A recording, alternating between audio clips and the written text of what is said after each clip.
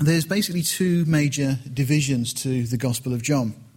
We've got chapters 1 through 11, and they cover really a period of about 3.5 years. They cover pretty much all of Jesus' ministry.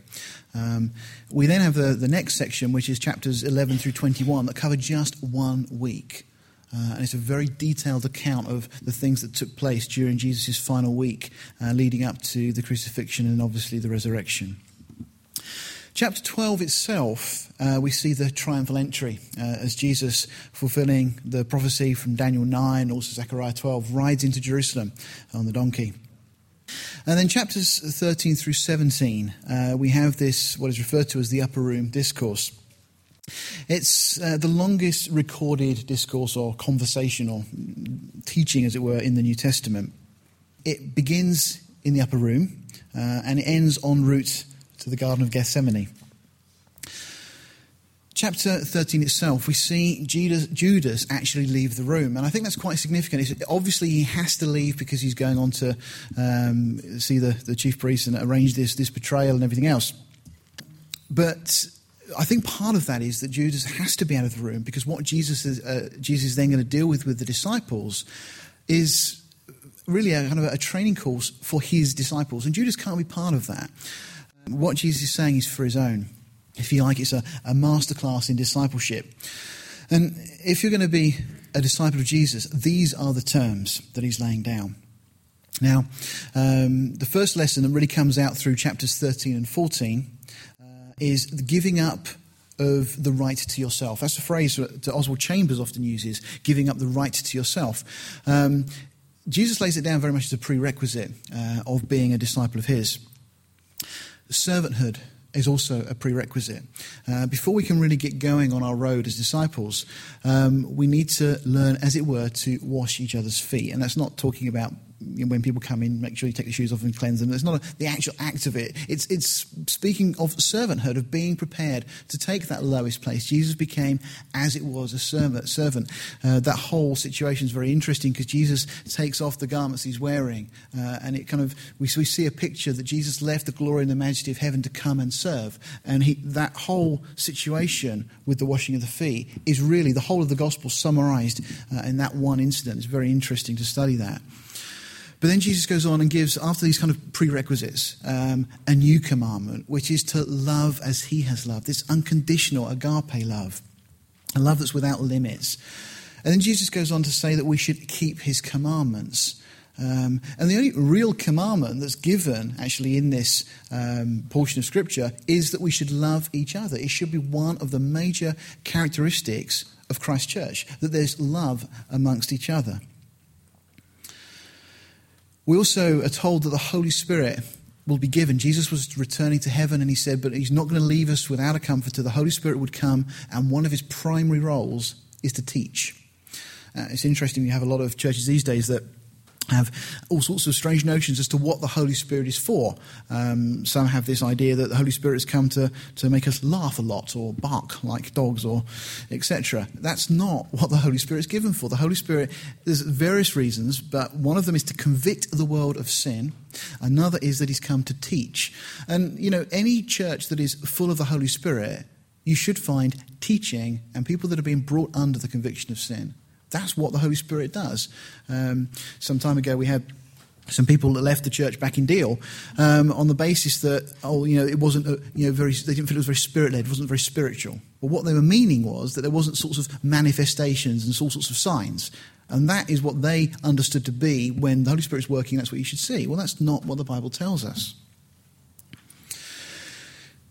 As we go into chapter 15 now, the next lessons we find is that the disciples are appointed to bear fruit. And that's a really important thing to state right at the start of this, as you'll see as we go through. They are to continually abide in Christ. But we're warned that persecution will come. As we abide in Christ, as we bear fruit, persecution will come. It kind of pulls the rug out from the modern gospel, which tells us that, become a Christian because, God will make your life better. Well, that's not actually what being a Christian is all about. It's not so we have a good life here. If you become a Christian, we're told that we can expect persecution, tribulation, trials, all those kind of things, that they're going to surround our lives. We're not becoming Christians to have a better life, but, as Ray Comfort puts it, to escape the jump to come. It's because there is a day when God will judge everybody by the man he's appointed, being Jesus. And we're all going to have to stand there and answer to Jesus one way or another. We'll either stand before Jesus with him as our Lord and Saviour or as our judge. And, this whole idea that Jesus is going to come and make our life better, and that, it's not a biblical concept. Jesus is coming to give us eternal life. Now, that doesn't mean it's going to be easy in the run-up to that point as we get to the new heavens, new earth, and all that will come. But again, this persecution is coming, but Jesus tells us the Holy Spirit will be given to comfort us. So there's two specific reasons that come out of this block of Scripture, this upper room discourse. One is that the Holy Spirit is going to be given to teach, but also that he's going to be given to comfort us. So that's kind of where we are. So as we move into John chapter 15, we start, and it says, first verse, I am the true vine, Jesus speaking, I am the true vine, and my Father is the husbandman. It's very easy just to read that and think, yep, okay, we're seeing a kind of an analogy here, kind of a gardening, botany type example. Jesus is referring to himself as a vine and the Father as the husbandman. And it goes on to talk about things that we're probably familiar with. We've read this portion before. And we need to just do a little bit of digging here, because what does it mean, the true vine? Well, by saying true, Jesus is saying he's the genuine vine. Now that is opposed to counterfeit. There's two other vines that are actually mentioned in Scripture. Both profess to lead men to the Father. Psalm 80, verses 8 to 5, we'll look at in just a second. And also Revelation 14, verse 9, really highlight these two other vines. In Psalm 80, we find the first of these vines, and it says, Thou hast brought a vine out of Egypt. Thou hast cast out the heathen and planted it. Thou preparest room before it and did cause it to take deep root, and it filled the land. The hills were covered with the shadow of it, and the boughs thereof were like goodly cedars. She sent out her boughs unto the sea, and her branches unto the river. Why hast thou then broken down her hedges, so that all they which pass by the way do pluck her? The boar out of the wood does waste her, and the wild beasts of the field devour it. Return, we beseech thee, O God of hosts, look down from heaven, and behold, and visit this vine, and the vineyard which thy right hand has planted, and the branch that thou madest strong for thyself. So, we find that the first vine, clearly from the context, is referring to the nation of Israel. They were the ones that were brought out of Egypt, and they were planted in their land, and they were supposed to be fruitful. When we get to Isaiah 5, this theme is picked up again. Isaiah says, Now will I sing to my well-beloved. And this is obviously speaking, God speaking, as recorded by Isaiah. Now will I sing to my well-beloved a song of my beloved touching his vineyard. My well-beloved has a vineyard in a very fruitful hill. And he fenced it and gathered out the stones thereof and planted it with the choicest vine and built a tower in the midst of it. And also made a winepress therein. And he looked that it should bring forth grapes. And it brought forth wild grapes. And now, O inhabitants of Jerusalem and men of Judah, judge, I pray you, betwixt me and my vineyard.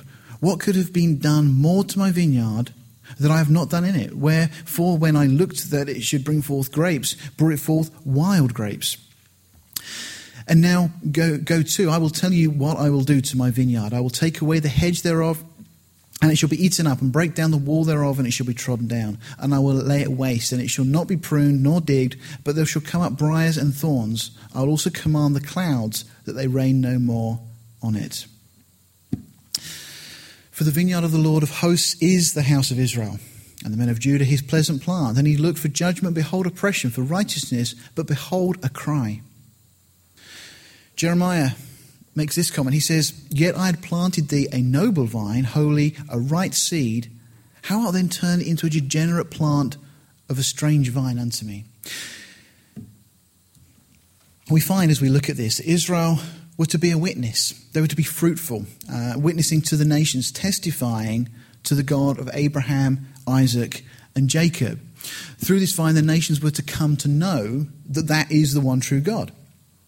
But Israel, through disobedience, became a degenerate plant, through seeking after other gods. And thus, as we're told in Scripture, they became a byword and a proverb. Rather than be a witness, they actually brought God's name into disrepute amongst the nations that surrounded them. However, the Jewish religious leaders still thought, certainly in the time of Jesus, that they were the only way to God. They had this almost arrogant attitude that they were the ones that had been chosen by God. They were this vine, and that was their approach. When you find Jesus or John the Baptist confront them in Matthew 3, verses 9 through 10, it says, "And think not to say within yourselves, we have Abraham to our father. For I say unto you that God is able of these stones," interesting study there as well on what those stones were, "but to raise of these stones to raise up children unto Abraham." And then he says to them, talking to the house of Israel, "And now also is the axe laid unto the root of the trees. Therefore every tree which brings forth not good fruit is hewn down and cast into the fire." Now this is to be the situation for the children of Israel. They were unfaithful in the role that God had given them. So God is saying that if they're unfruitful and they persist in this, the axe is laid unto the root of the tree. And again, every tree which brings forth not good fruit is hewn down and cast into the fire. Now that's really important that we understand the types, the ideas that are being used there, because we're going to see it coming out again as we go through this chapter this evening. In Matthew 21, it says, "Here another parable. There was a certain householder which planted a vineyard and hedged it round about, and digged a winepress in it, and built a tower, and let it out to husbandmen, and went into a far country. And when the time of the fruit drew near, he sent his servants to the husbandmen, that they might receive the fruits of it. And the husbandman took his servants, and beat one, and killed another, and stoned another. Again he sent other servants more than the first, and they did unto them likewise. But last of all he sent unto them his son, saying, They will reverence my son. But when the husbandmen saw the son, they said unto themselves, This is the heir. Come, let us kill him and seize on his inheritance. They caught him and cast him out of the vineyard and slew him. When the Lord therefore of the vineyard comes, what will he do unto these husbandmen? They say unto him, He will miserably destroy those wicked men, and will let out his vineyard unto other husbandmen, which shall render him the fruits in their seasons. Okay, look what it says there. Just this vineyard that has not produced, which obviously in the context is talking of Israel, and this is warning to Israel, is saying that this vineyard is going to be given to other husbandmen. And notice it says, which shall render him the fruits. Jesus said unto them, Did you never read in the scripture, the stone which the builders rejected is the same is become the head of the corner. This is the Lord's doing, and it's marvellous in our eyes. Therefore say unto you, the kingdom of God shall be taken from you and given to a nation, bringing forth the fruits thereof. Okay, again, it's reiterated that those that are given this mission of drawing and be involved in bringing people to the one true God, which is really what this is all ultimately referring to, that nation who will be given this responsibility are going to bear fruit. Okay. And whosoever shall fall on this stone shall be broken, but on whosoever it shall fall will grind him to powder. And when the chief priests and Pharisees heard his parables, they perceived that he spoke of them. Clearly they knew that this was in reference to the house of Israel and the fact that they'd failed to bring forth the fruit. Okay, so that's the first of the other vines that are mentioned in Scripture. And obviously Jesus is comparing himself to this. But there's another vine, the vine of deception. Now, we read in Revelation 14, picking up verse 8, it says, And there followed another angel saying, Babylon is fallen, that great city, because she made all nations drink of the wine of the wrath of her fornication. Now, this is very interesting. What we find here is that Babylon is used. It says Babylon is fallen, implying this is going to be something that's sudden and very quick when it actually takes place. And obviously we find Revelation 17 and 18 pick this idea up. But notice we have the female gender associated with Babylon. Now, as I say, Revelation 17 and 18 really expound the whole of that idea. But who is this female entity referred to as Babylon? Well, just as an aside here, in Matthew 23:37, Jesus says, O Jerusalem, thou that killest the prophets. And Jesus isn't talking about the city, he's talking about the inhabitants thereof, the people of Jerusalem, people of Israel. So the city is used to refer to the whole. And it's just the same here with Babylon. Babylon here is used as this title of this if we say for now a female entity. So as I say, Matthew 23, Jerusalem is representing the house of Israel, so Babylon is representative of the apostate religious system. Now, the reason for that is it began there. All false religion on planet Earth, you can trace the origins back to Babylon, in the plain of Shinar in what is now modern-day Iraq, not far from Baghdad, about 70 miles south of.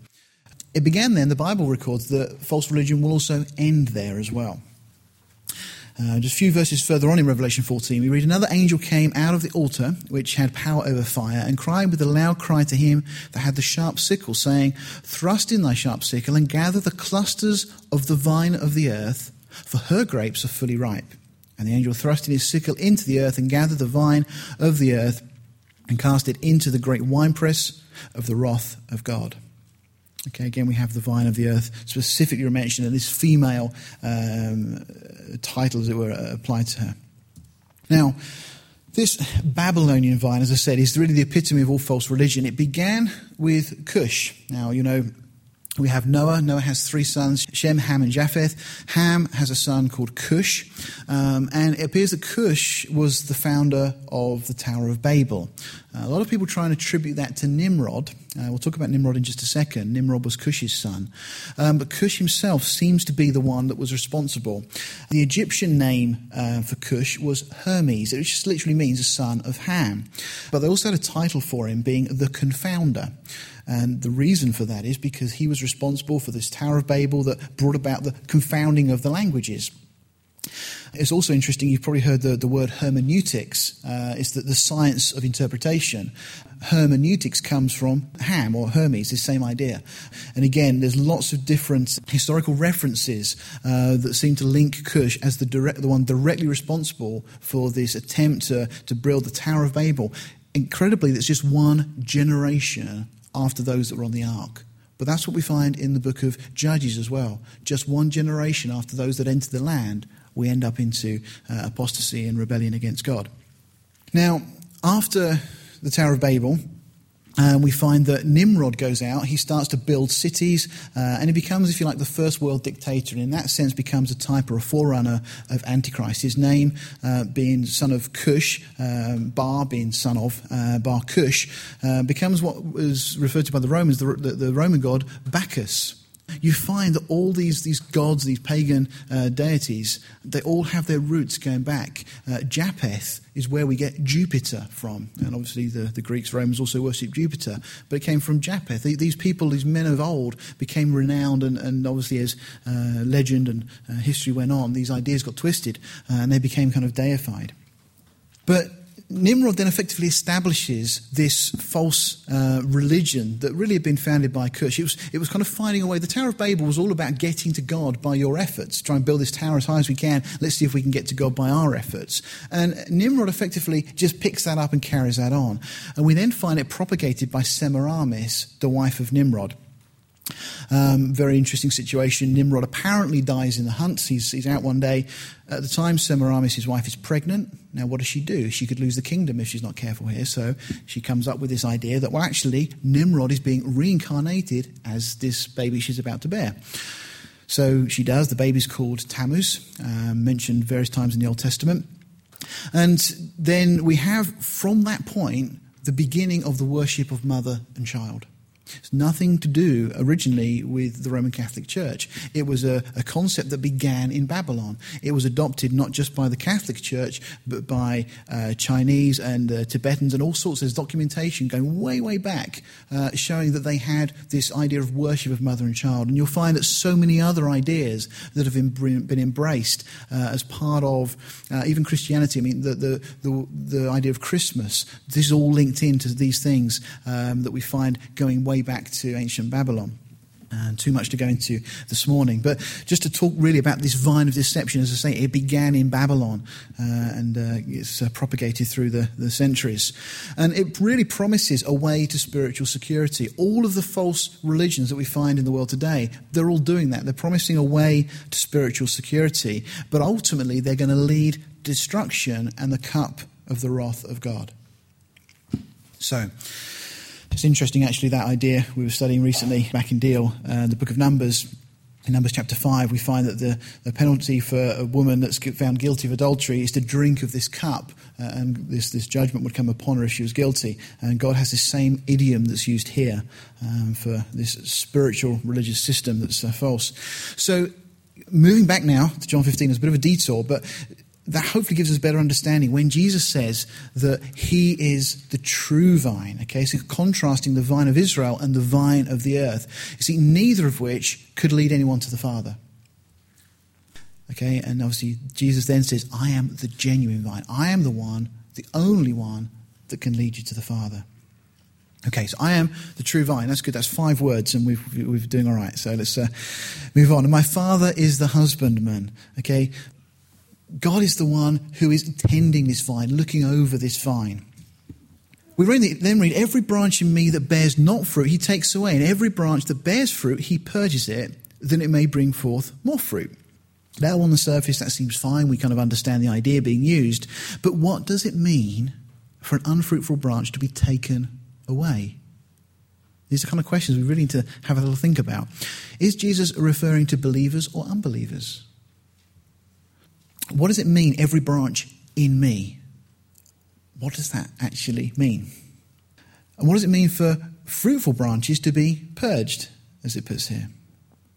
And what is the fruit that should be produced anyway? Well, in answer to that last question, J. Vernon McGee, very respected Bible scholar, makes this comment. He says, I do not believe that the fruit mentioned here refers to soul winning, as so many people seem to think. I believe soul winning is a byproduct, but not the fruit itself. The fruit is the fruit of the Spirit. And in quotes from Galatians 5, but the fruit of the Spirit is love, joy, peace, long-suffering, gentleness, goodness, faith, meekness, temperance. So that's the fruit that should be produced. This is the fruit in the life of the believer. Abiding in Christ will produce effectual prayer, perpetual fruit, and celestial joy. That's what J. Vernon McGee says in his commentary. This purging, it's a strange word, but it's a very carefully chosen one here that John has. The word in the Greek is kathario, which just means to cleanse. It's where we get our word catharize from. And it's literally to drain poison from the system. And that's exactly what our husbandman, who is the Father, does with us. Okay, that's the process that we refer to as sanctification, as the poison that is part of this world system that's kind of seeping through our veins, as it were. The Father wants to purge that out. He wants us to be transformed. He wants us to be set apart for him. And that will cause us to bear more fruit. We read in Hebrews 12, 10 and 11, for they verily, talking of our fathers, our earthly fathers, for they verily for a few days chastened us after their own pleasure, but he, talking of God, for our profit, that we may be partakers of his holiness. Now, no chastening for the present seems to be joyous, but grievous. Nevertheless, afterward, it yields the peaceable fruit of righteousness. That's the fruit that we're referring to. Unto them which are exercised thereby. That's the fruit that God wants to produce in our lives. Again, that word chastened, it's the same idea of discipline, of correction, purging again. So going back to John 15 verse 2, every branch in me that bears fruit, in me that bears not fruit, he takes away, and every branch in me that bears fruit, he purges it. So let's just look at that first bit. Whom is it referring to? Now we've got 2 options, as I mentioned a moment ago. It's either referring to believers or obviously unbelievers. If it's believers, we've got some questions, difficult questions. How can they be taken away? Can they then be restored? And is it possible, just think about this, for a believer to bear no fruit? Just cast your mind back to what we said at the start when we were looking at Israel and what was being told of Israel, that the vineyard would be taken from them and given to another who would do what? Bear fruit. So in this context, we've now been told that if this is in reference to a believer, how do we reconcile that? If it's in reference to unbelievers, we've got also problems that we've got to address. How can they be said to be in me? Jesus says, every branch in me. Well, can a believer be said to be in Christ? And why would they actually be expected to bear fruit in the first place? So we've got some difficult issues to try and unravel. And we're just going to spend a little bit of time just going through, having a quick look at this. Now, you have this taken away. What is that referring to? Some scholars will tell you, and it may well be the case, that the Greek word there is araia, which just means to lift up. And is saying that what the husbandman's doing here is if you've got a branch that's not bearing fruit, to take away means to lift it up, place a rock underneath it or something like that, to allow it to get more light or whatever, so that it will then become fruitful. Okay, that may be the case. But then how do you get the other things that we find there? We'll go through. I'm going to come back to that when we get to verse 6, because verse 6 adds some more fuel to that fire, as it were.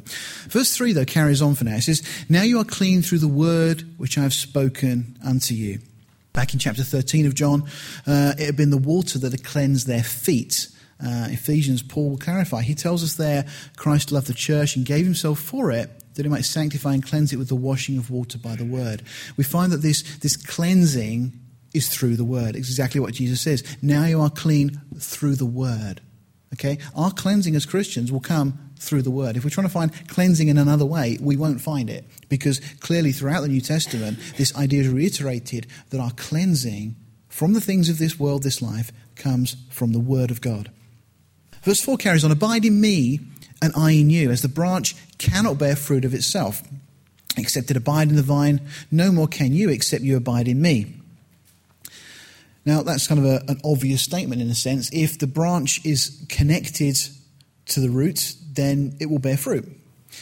If it's not connected, it can't bear fruit. Jesus says, I am the vine, you are the branches. He that abides in me, and I in him, the same brings forth much fruit. For without me, you can do nothing. Well, that's very obvious. If you're not connected to Jesus, you cannot bring forth fruit, because it's only through him that we can be fruitful. Verse 6 then says, if a man abide not in me, and this is where we start to get back to that issue that was raised in verse 2, he's cast forth as a branch and is withered, and men gather them and cast them into the fire, and they are burned. Again, these two options. Is this referring to believers or unbelievers? Now, the reason I'm going into this is because there's a lot of lessons that we can learn from whichever option we find this to be in a moment. Let's have a look at believers first. So are the unfruitful branches referring to believers? What's the case for that? Well, the arguments for the unfruitful branches being a carnal believer, in other words, a believer that's really kind of living with one foot in the world, enjoying the pleasures of sin for a season and so on. The arguments before, well, Jesus is actually in this discourse talking just to his disciples. That is true, he is. And the takeaway, as we said in verse 2, can actually be referring to lifted up. So that may be the explanation of what that means. And this idea is supported elsewhere in Scripture. We find in 1 Corinthians 5, verse 5, to deliver, Paul talking about this person, this chap that's caught in, or found out to be living in an openly adulterous relationship. And he says that they should deliver such a one over to Satan for the destruction of the flesh, that the spirit may be saved in the day of the Lord Jesus. Quite a harsh thing it sounds. We would almost be thinking, well, that's not the way we should behave as Christians. But you see, there's a really important underlying lesson here. Just as back in the book of Numbers, we find that the lepers were to be put out of the camp so that they did not contaminate the body. So Jesus is saying that effectively, and this is what Paul is dealing with here, rather in Corinthians, that those that are in an openly unconfessed state of sin are to be removed so they don't contaminate those within the body. Okay, this individual was cut off from fellowship, but Paul was vindicated in this, what seems like a harsh action, because in 2 Corinthians chapter 2, 5 through 11, we actually find that the man had repented. Peter makes the comment in 1 Peter chapter 1 verse 1 Peter 1 verses 3 through to 7, I think. Blessed be the God and Father of our Lord Jesus Christ, which according to his abundant mercy has begotten us again unto a lively hope by the resurrection of Jesus Christ from the dead, to an inheritance incorruptible, undefiled, that fades not away, reserved in heaven for you, who are kept by the power of God through faith unto salvation, ready to be revealed in the last time, wherein you greatly rejoice, though now, this is interesting, though now for a season, if need be. What does that mean? Though now for a season, if need be, you are in heaviness through manifold temptations, that the trial of your faith, being much more precious than of gold, that perish, though it be tried with fire, might be found unto praise and honour and glory at the appearing of Jesus Christ. Is this referring to an unfruitful branch that needs to be put through some sort of trial? Well, clearly that example back in Corinthians, that person was told to go have at the world. If you want to play with the world, go have at it. And as Christians, if we try to do that, we'll find that will never make us happy. We will just find ourselves getting more and more into emptiness, despair, and realizing actually we're much better off with Christ, walking with Christ, because the world has nothing that it can offer us. But this is very interesting because Peter's saying that if need be, some of us may go through heaviness, through manifold temptations, etc., that through the trial of our faith, it might be found unto the praise and honour and glory. Romans 11, another interesting passage in regard to this. It says, for if the casting away of them, is referring to Israel, be for the reconciling of the world, what shall be the receiving of them be but life from the dead? For if the first fruit be holy, the lump is also holy, and if the root be holy, so are the branches. Look now, it says, if some of the branches were broken off, and thou, being a wild olive tree, were grafted in among them, and with them partakest of the root and fatness of the olive tree. Okay, look, first of all, it's saying the casting away. Very similar idea to that which being mentioned in John 15. Some of the branches are being broken off. Okay, it says, for us, boast not against the branches, but if thou boast, thou bearest not the root, but the root thee. And I will say then, the branches are broken off, that I may be grafted in. Well said, that's right. Because of unbelief they were broken off, and thou standest by faith. Be not high-minded, but fear. Okay, so because of unbelief, the branches, that being Israel, were broken off. Now that's exactly what we saw right at the start when Jesus was talking about this, or John was talking about this vine, and Jesus in Matthew refers to it as well, that they were being broken off. But there's this possibility for Israel to be grafted back in. Okay, because of unbelief they were broken off, etc. And then verse 21 of Romans 11 says, for if God spared not the natural branches, take heed lest he spare not thee. Behold, therefore, the goodness and severity of God on them which fail severity, but toward thee goodness, if thou continue in his goodness.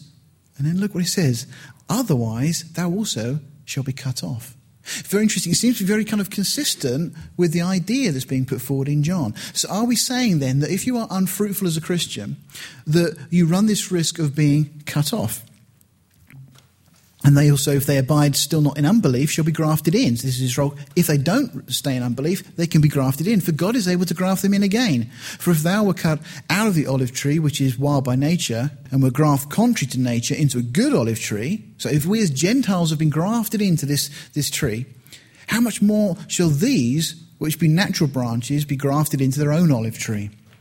So, there's other biblical precedents that seem to have this same idea. The prodigal son being a case in point in Luke 15. The father gave him over to the world. He wanted to go and play in the world. And the father says, okay, I'll let you go. And he gives him his inheritance. His flesh life and appetites were then destroyed. He had as much of the world as he could possibly have. He ran out of money and it kind of came to an end of all that kind of thing. He got, as if we could say, burnt by the world. This trial by fire, we could say. But he then repents and comes back to the Father. Though he lost his inheritance, he squandered all that, he did not lose his sonship. There's another example that we can see with the nation of Israel. In fact, throughout their history, we find the book of Judges deals with the idea that God uses the nations around them to judge them for their disobedience, to bring them back to him. The book of Kings and Chronicles, we actually find the same thing. The Babylonian captivity, again, God uses the world to bring judgment, to bring his people to repentance. Deuteronomy 28, talking of the diaspora, again, really just deals with that whole issue that God allows the world to pinch and squeeze and put pressure on those he loves to make them realize really where they belong. So, the conclusion, God does use the world to bring correction. That's clearly, we can see that from Scripture. There's examples of it we've just looked at. And that's, if you like, this trial by fire for those that loves. And as Peter says, if need be. Now that should, straight away for us this morning, one lesson we can take out of this is that there's a warning there that there's a kind of very unnecessary journey. We could almost liken it to a 38-year wandering when we could go directly into the promised land, just simply through disobedience.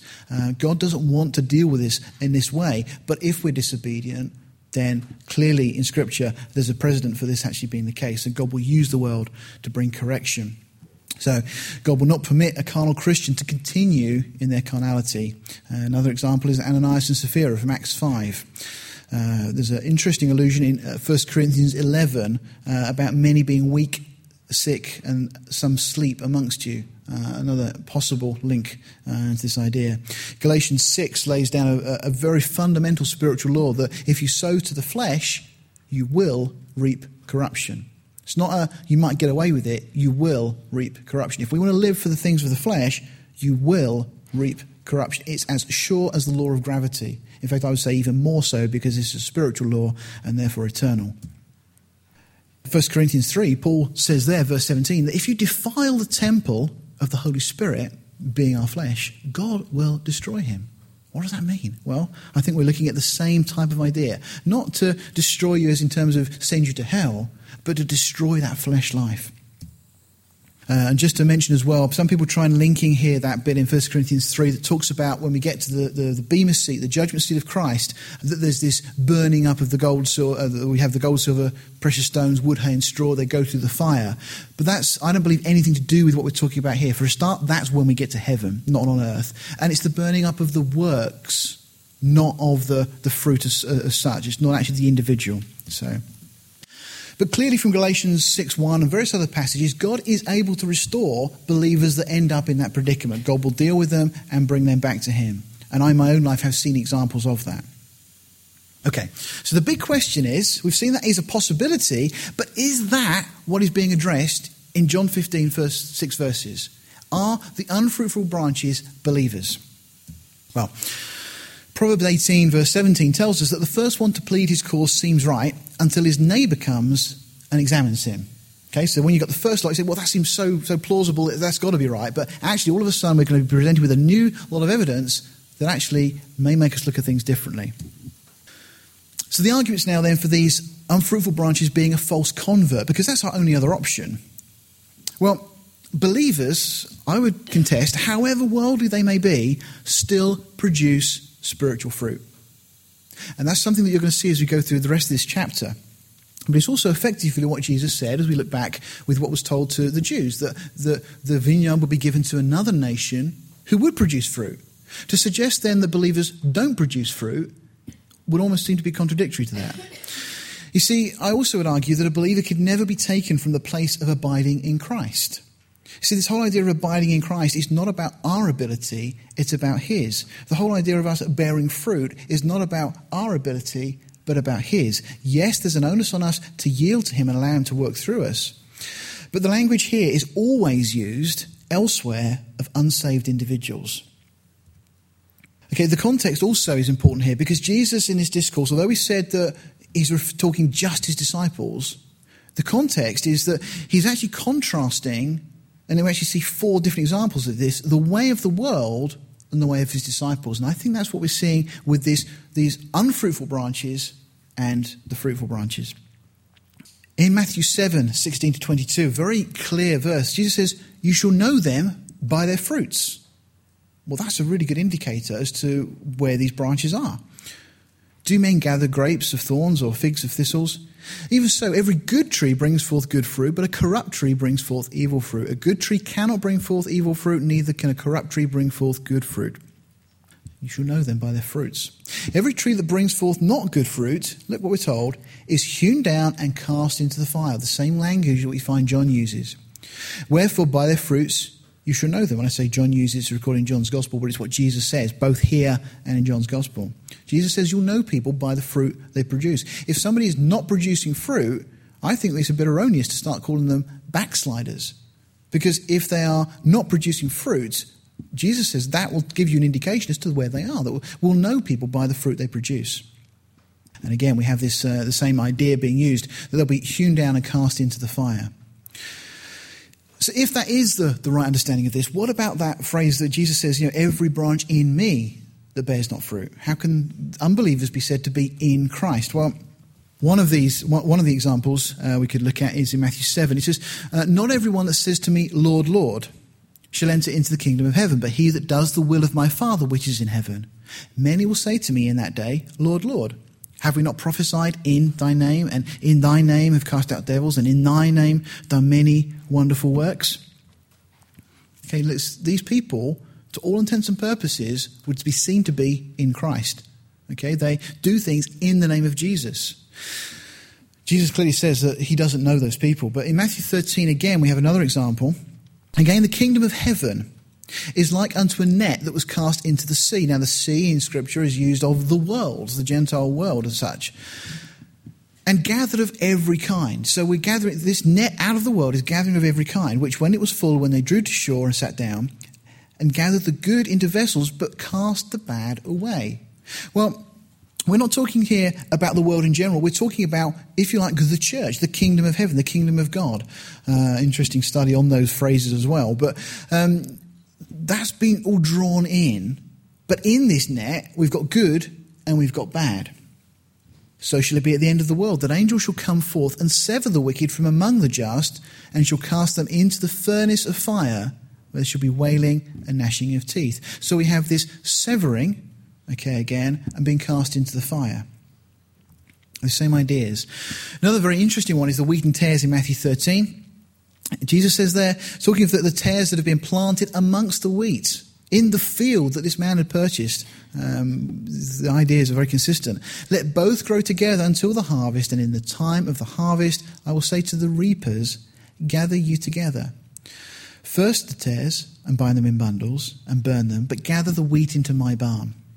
Okay, this same kind of idea seems to be coming through. It's interesting, in John chapter 15, where it talks about men gathering them, in verse 6, the word men has actually been inserted by the translators. It's simply saying that they will be gathered. Now, in this passage in Matthew 13, I believe we're told who the ones are that do the gathering, and that is the angels. It's not for men to do the gathering. The angels do the gathering of those that are not truly believers, but are yet in that net or in the field. They look like believers. Matthew 13, we have this parable of the four soils. I'm sure you're familiar with it. The first one doesn't even get started. The second two are unfruitful. But the fourth one bears fruit. Only one of the four soils actually brings forth any fruit. And look what we're told. But he that receives the seed into good ground is he that hears the word, very important, and understands it. Okay, the others hear the word, but only this one understands it. Which also brings forth fruit, and which also bears fruit and brings forth some 100-fold, some 60, some 30. Now what's interesting there is that all bear fruit, but just differing quantities. Now my contention is, if you are a believer, you will bring forth fruit, because if you have been indwelt by the Spirit of God, you cannot help but bring forth fruit. Because you see, that is not about you, that is about what God does through you. It's his work. But depending on how you are prepared to yield your life to him, whether you're prepared to give up the right to yourself to him, will depend upon the amount of fruit that God will produce through you. And clearly here, of the believers, of the good soil, of those that bring forth fruit, they all bring forth, but just differing quantities. So Jesus had warned Israel that because they were going to be unfruitful, the vineyard, as we saw, will be given to another nation who will bear fruit. And again, just that verse we looked at earlier, therefore I say unto you, the kingdom of God shall be taken from you and given to a nation bringing forth the fruits thereof. And Israel themselves are to be cut off. Now the axe is laid and the root of the tree, therefore every tree which brings forth not good fruit is hewn down and cast into the fire. This then is the conclusion, I believe, from this passage. John 15, 1-6, Jesus effectively underlines that which he'd already told the disciples, that he was the only way to the Father. He's the genuine vine. Israel were no longer a vine whose fruit would lead the nations to the Father. Neither could the vine of the earth bear any good spiritual fruit. The only vine of value was the true vine, being Jesus himself. And through his propitiation, his payment in full for the sins of the world, all mankind now has the opportunity of abiding in that vine. However, if any branch abide not in the vine, it would be spiritually fruitless, and therefore taken away to wither and finally be burned. And I think really that is an incredible picture of the person who rejects Christ that we have kind of given to us here.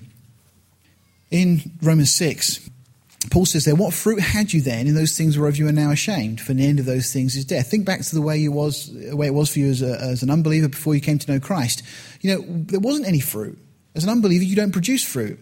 But then he says, now being made free from sin and become servants to God, you have your fruit unto holiness, and the end, everlasting life. For the wages of sin is death, but the gift of God is eternal life through Jesus Christ our Lord. Clearly, believers, have your fruit unto holiness. You do produce fruit. So, that is my take one of my dearest friends, who's a believer, sincere, genuine believer, he thinks that the unfruitful branches that it's referring to are believers. But for the reasons I've just shared with you, I don't think they are believers, because I think all believers will produce fruit. And I think we're seeing this parallel with what Jesus says elsewhere about unbelievers who can seem to be in Christ quite clearly, but are actually not. And that word "in," by the way, can also be translated "on." So any branch on me doesn't necessarily mean attached to, abiding in, connected into. So anyway, let's move on. Verse 7. If you abide in me and my words abide in you, you shall ask what you will and it shall be done unto you. What is that saying? Ask what you will. Can we just ask anything we want to? Well, only if we're abiding in Christ are we actually given that privilege. If you abide in me, there's an if there. If you abide in me and my words abide in you, you shall ask what you will and it shall be done unto you. I think the way of understanding that is partly that there's going to be this constant communication with the Father. If we are abiding in Christ, then this asking what you will, there's a constant communication going on. But also, it's the Father's will that we bear fruit. And there's this idea, I think Psalm 37 deals with the whole idea that if you delight yourself in the Lord, he will give you the desires of your heart. Now, I mentioned this before. I don't believe that's saying if you delight yourself into God, you'll get whatever you want. But God will put into you the right desires. So God will give you the desires that you have. And I think that really deals with this issue as well. That if you're abiding in Christ, you're only going to ask for those things that are in accord with his will and for his glory, because you won't want anything else. And it says, herein is my Father glorified, that you bear much fruit. You see, this is to be a natural process of being a believer. And Jesus says, so shall you be my disciples. Now, the question is, if you're not bearing fruit, challenge you with 2 Corinthians 13:5, where Paul there talks to the Corinthians and says, examine yourself to see if you are in the faith. Don't take a chance on this. This is such an important issue. If you are looking at your life and you see no fruit, then be honest and examine yourself and see whether you truly are in the faith. Verse 9, as the Father has loved me, so I have loved you. What an incredible love. The love that Jesus had, Jesus now says, is that same love with which I have loved you. Continue in that love. Continue in this relationship. If you keep my commandments, you shall abide in my love, even as I have kept my Father's commandments and abide in his love. These things I have spoken unto you, that my joy might remain in you, and that your joy might be full. Now these things, I think we're seeing here that he's spoken.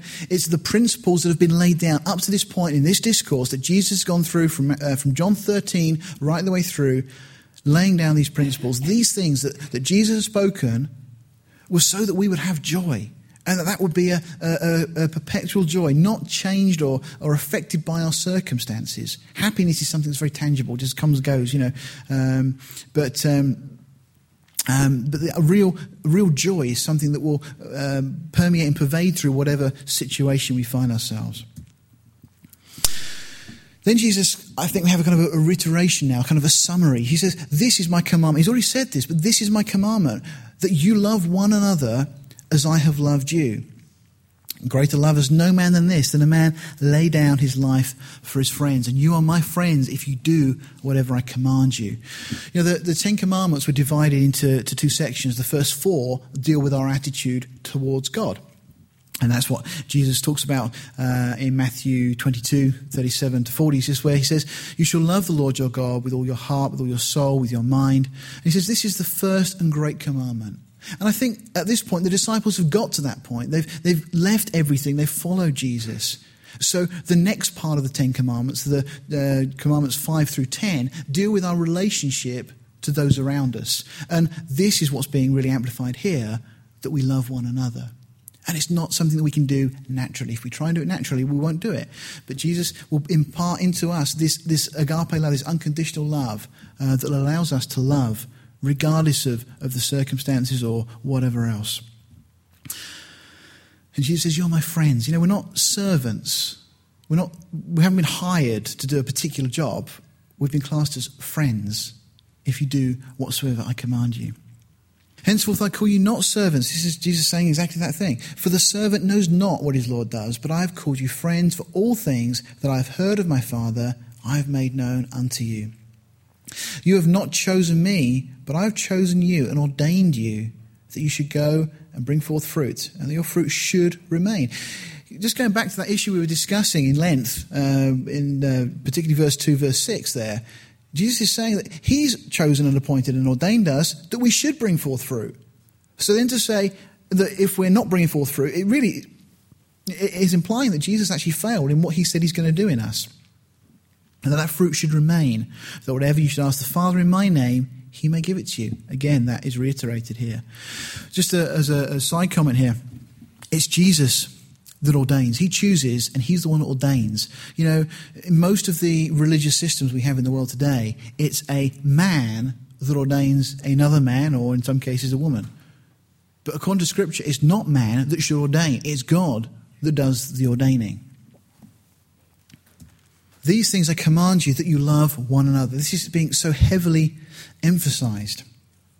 But then Jesus now changes from that so vital a theme to talk about the result of what will happen when fruit is produced in us. He says, verse 18, if the world hate you, you know that it hated me before it hated you.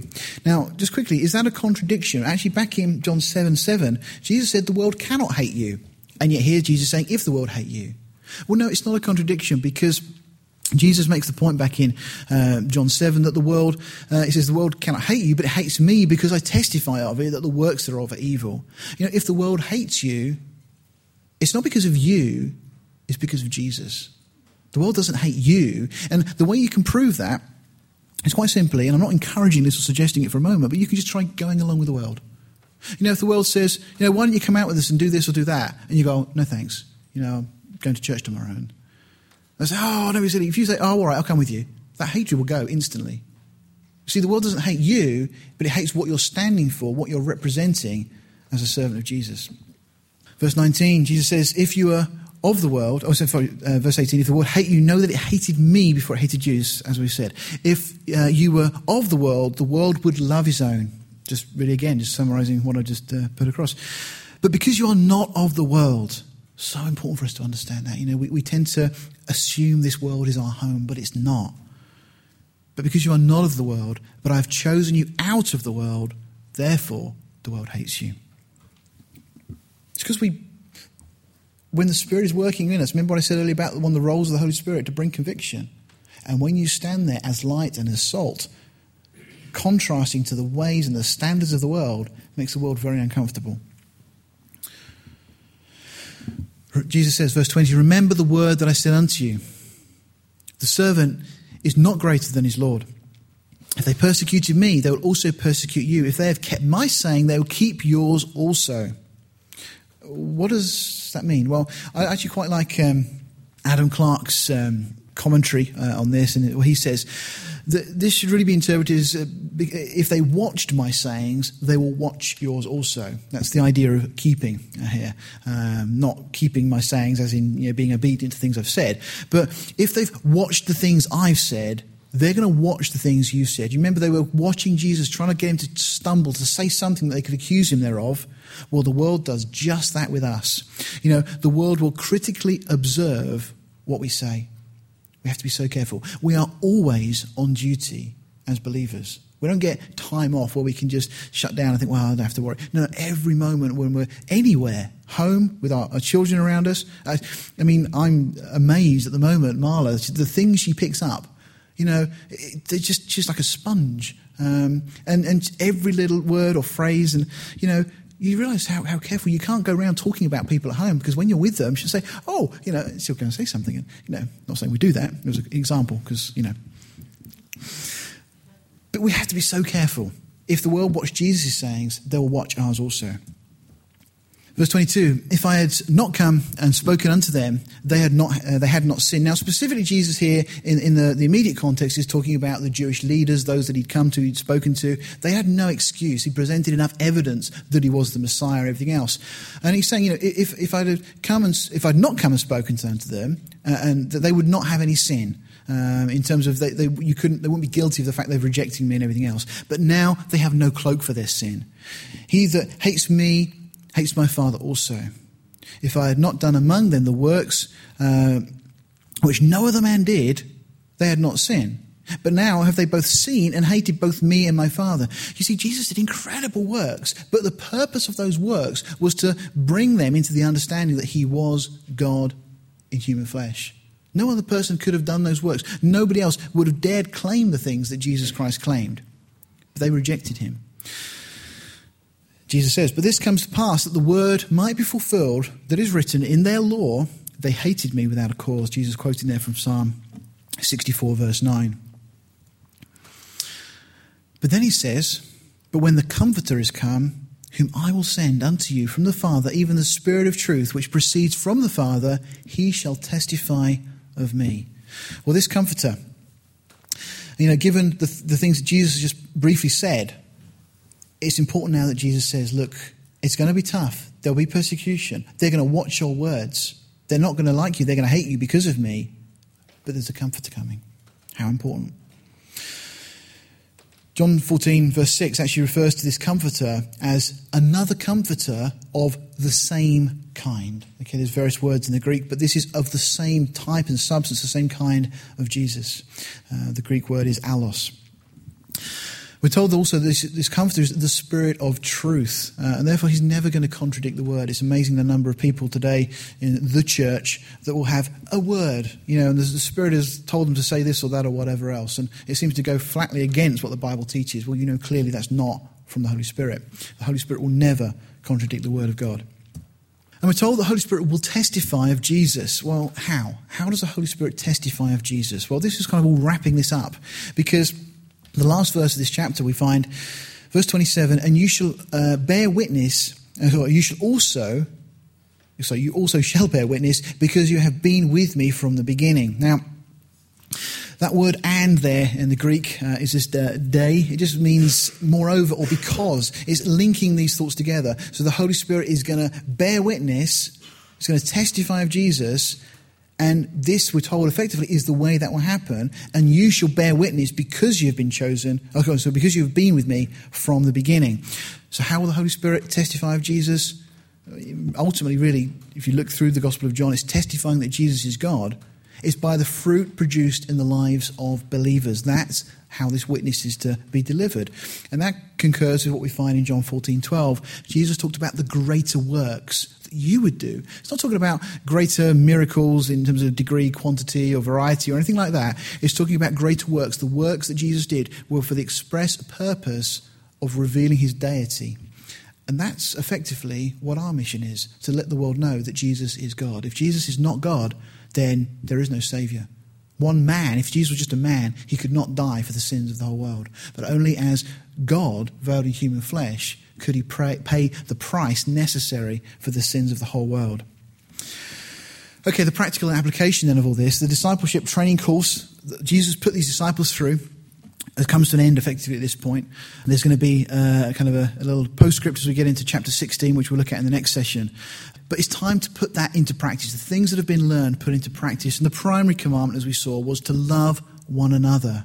So important. Again, you won't do it through your natural strength or just I'd like to try hard at this. No, you need to rely on the Spirit in you. That is what will be produced in us if we abide in him. And as believers, we will produce fruit. We will produce fruit. Okay, the amount will depend upon how deep our roots go down into his word. Every time we look at these kind of things, it's all dependent upon the word of God and our relationship to it. But that fruit will trigger persecution, but as a result of that, it will testify to the deity of Christ. And that's really what we're about. Letting people see that Jesus is the way, the truth, and the life. That can never be said of a man. It can only be said of God. And that is what Jesus really brings to these disciples here. These are the practical things now that they are to go on and do, that as they abide in him, they will produce fruit, and that fruit will lead people to the Father.